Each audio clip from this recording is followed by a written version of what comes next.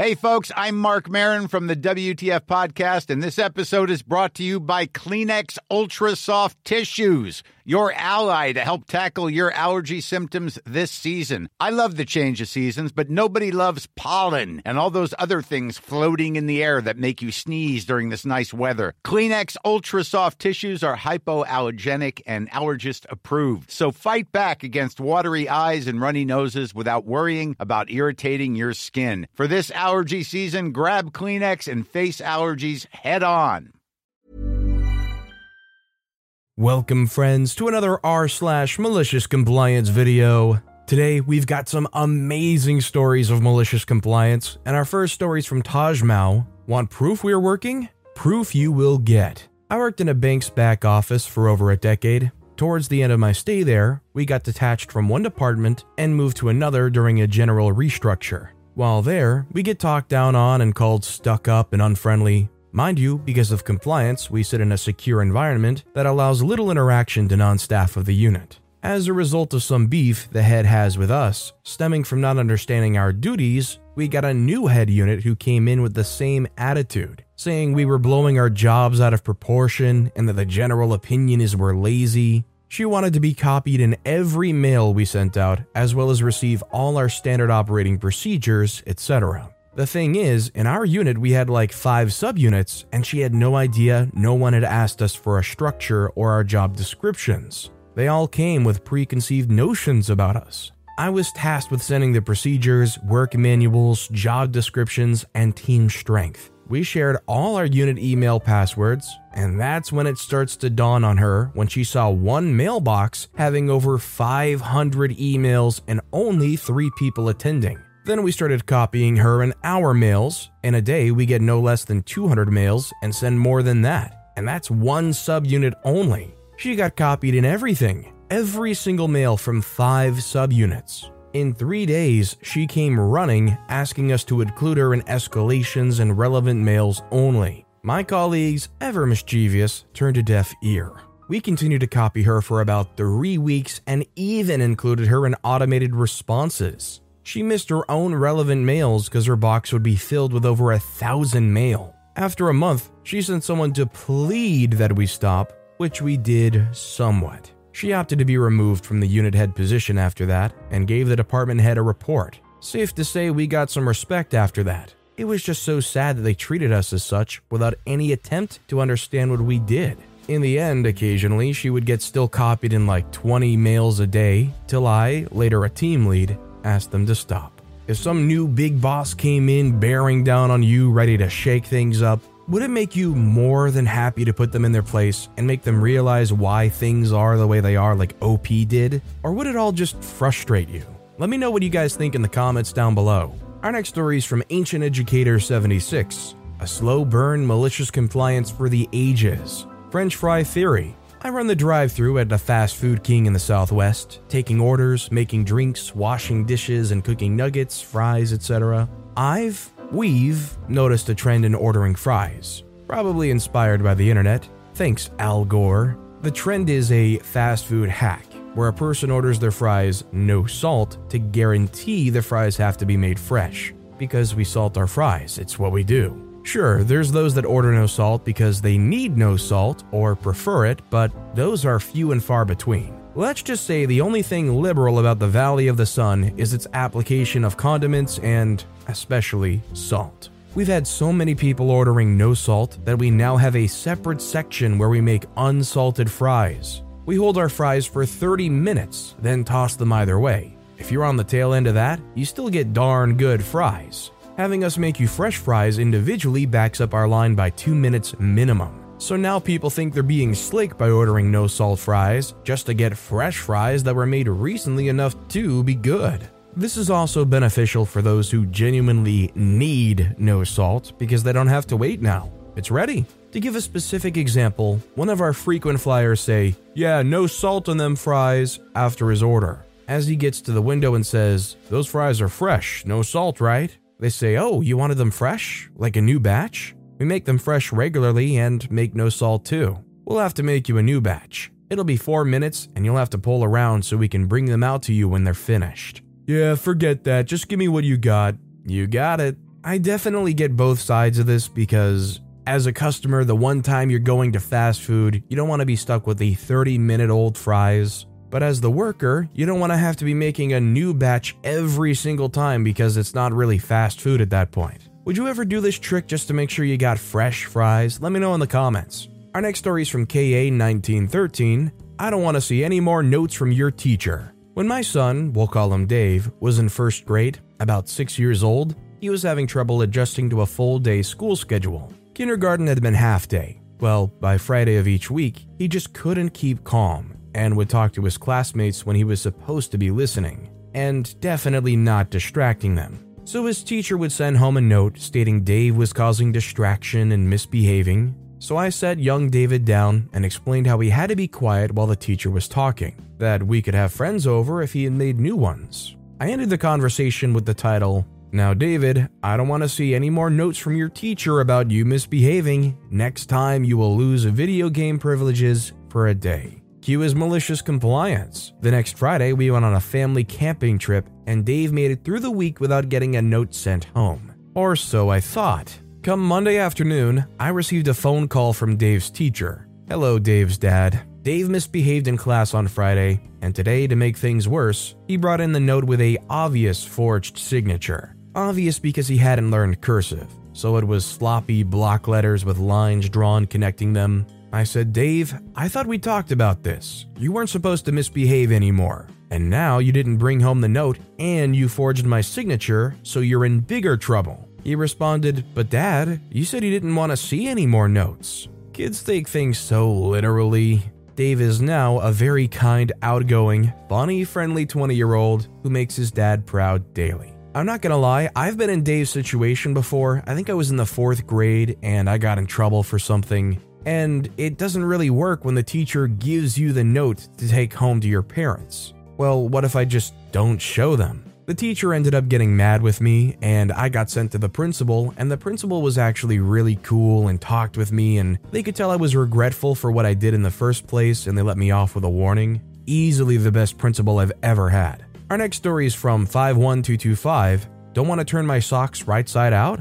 No problem. When I was a kid, maybe 8, I would take my socks off and toss them in the laundry inside out. There were 4 males in the house, including my dad and 2 brothers. So 7 days times 4 males with 2 feet, that's 56 socks if my math is correct. My mom complained about my socks for some time, stating that I had just my socks, but she had to deal with everyone's. Makes sense. If I didn't start turning them out, she was just going to wash them that way. Well, one day she did just that and gave me back my clean inside-out socks. I took one, poked the toes in, and pulled it over my foot backwards, thus turning it right side out on foot. My mom was pissed. It's been over 50 years. I still don't always turn them out, but now I do my own laundry. To be fair, when I was a kid, I definitely did the same thing. I would just pull them off my foot and it would kind of roll, and it'd be like a balled up, inside out sock. You never realize how lazy you are when you realize you're annoyed at taking the 5 seconds to unroll your sock before you put it in the dirty clothes laundry just so somebody else can go and clean it for you. This next story is from Childhood Trauma 87, Eyes Open, a Toddler's Malicious Compliance. This is from the 80s and is about my innocent malicious compliance at the age of 2. My brother was born a month before my 2nd birthday. I, being a small little girl, instantly fell in love with him and wanted to play with him all the time. My mother was in college working on finishing her degree, and my father worked part-time and nights and was the primary caregiver. So a 2-year-old constantly trying to play with a baby who was trying to nap made life not fun. So my father and mother, after a few months, told me I was only allowed to play with him when he was awake. Specifically, I could not play with him until his eyes were open. And what does a 2-year-old do when she's told her favorite toys off limits until his eyes are open? Well, dear reader, she finds her other toys and starts dropping them on her sleeping brother until he wakes up crying and runs happily to tell her parents that, eyes open, eyes open. My parents had to start keeping me with them while I did other things while he slept, and learned I was wily and tenacious because if they lost sight of me for even a minute, before long there would be a crying baby and a happy little 2-year-old proudly proclaiming, eyes open. It's always a risky business trying to barter with a 2-year-old. They needed to add a clause in there where they can't wake them up, but honestly, a 2-year-old's probably going to find some kind of loophole in that regardless. And another story from Agent Educator 76. You dummies need to read that order back to me. Yes, this hillbillified lady twanged this filth verbatim in my drive-thru. I decide instantly to repeat what she said, what I typed, and what was shown in the bright lights of her screen right in front of her. Verbatim, accent included. Yes, I'd like to get a Baconator double and a regular Dr. Pepper. I switch to my Boston voice and say, I presume that by regular you mean medium. Then switch right back to Twingville, USA, with large fries. Now how about you dummies read that order back to me? Yuck, yuck, yuck. The laughs were added in for flair. Is that correct? She retorts, well, you didn't have to be a jerk about it. Yes, I did, ma'am. Yes, I did. I mean, to be fair, it is their accent. OP going out of their way to accentuate their accent and bring light to it. It is being a little bit of a jerk, but it is malicious compliance. This next story is from Bubblegumberry. I need to abide strictly to lunch and break rules? Sure thing. I work in a very strict healthcare company. Rules have to be so strict regarding privacy, practice, etc. My job wasn't patient-based, more lab work and analysis. This was unpaid, by the way, but I still had to sign a contract. I left work early and took extra time during lunch as I had very little work to do some days as there were delays in training and a lot of shadowing, and they even took months to find me a computer to sit at. One day they called me in as a warning for time management issues. They said very adamantly that lunch was 30 minutes, and you can have a 15-minute break before and after. I said I took hour-long lunches instead of my 2 15-minute breaks to be more available to people, but that didn't fly. Line up the malicious compliance. I made sure that I'd take my 15-minute breaks 25 minutes before my lunch, meaning I'd be wandering up the stairs, and by the time I got to my desk, logged back in, and checked work, it was time for lunch, and I'd be evacuated from the building. I'd also take my 15-minute breaks at peak shadow time if nothing was scheduled, so where normally someone would come up to me and ask if I'd be okay training on the fly, I wouldn't be there, and as it wasn't scheduled, I was doing no wrong as long as I stuck to my 15 minutes. I also made sure to screenshot times I'd log in and times I'd log out to show I was complying to their rules. I got called up and told that multiple people tried to find me over many occasions and that I was skeeving off work, and I've gotten worse since I got a last warning over my long lunches. I showed her my screenshots and she couldn't say anything, but she was clearly not impressed. Cue malicious compliance because I didn't really like her. I found out one of my office buddies would enter and leave the building more than the 3 times you're supposed to, so I asked, not to report him, just curious. He said he smokes. So I say, surely with the 3 breaks you have, you're not allowed to go just smoke. You should do it within your time.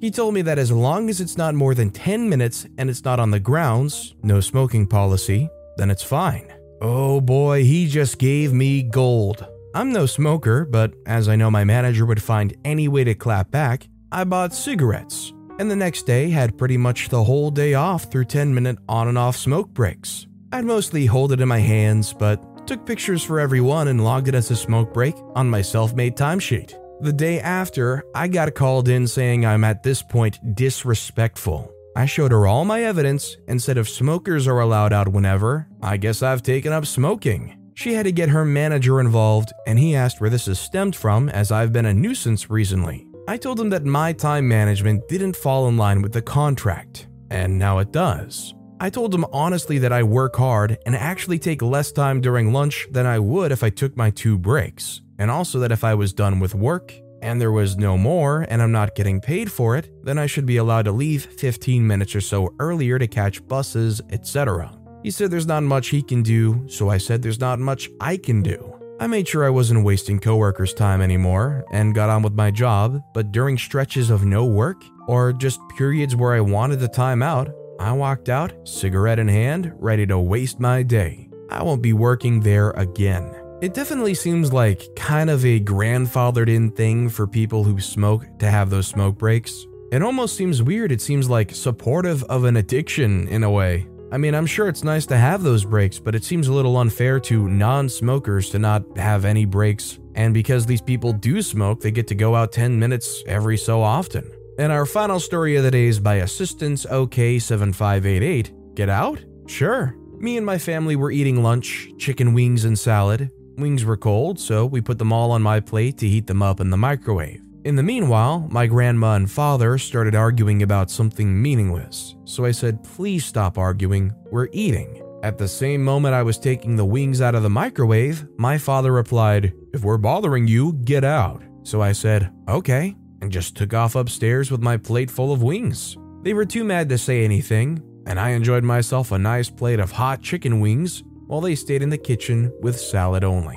I guess you could say OP took those wings and flew off with them. As a person that loves themselves some chicken wings, I would be enjoying that feast. But with that being said, that's all the time we have for today. So of all these stories I've read today, which is your favorite and why? Let me know in the comments down below. And if you haven't yet, if you could like and subscribe, that would mean a lot to me. Whatever you do, whether it's liking, subscribing, turning notifications on, all of it helps grow this channel, and I appreciate the heck out of it. So until next time, I'll see you all tomorrow with some more stories.